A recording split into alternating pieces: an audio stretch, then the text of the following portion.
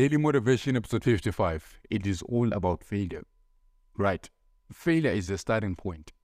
Failure is the starting point to the next step, which is growth.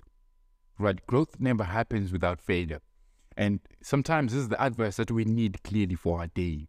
Okay. I need you to realize that by going out there in failure, your mindset should be like, I can't fail. I can't fail. I have to actually find ways to not fail. By pushing yourself to that maximum effort, you are able to overcome failure. Isn't it? That's growth.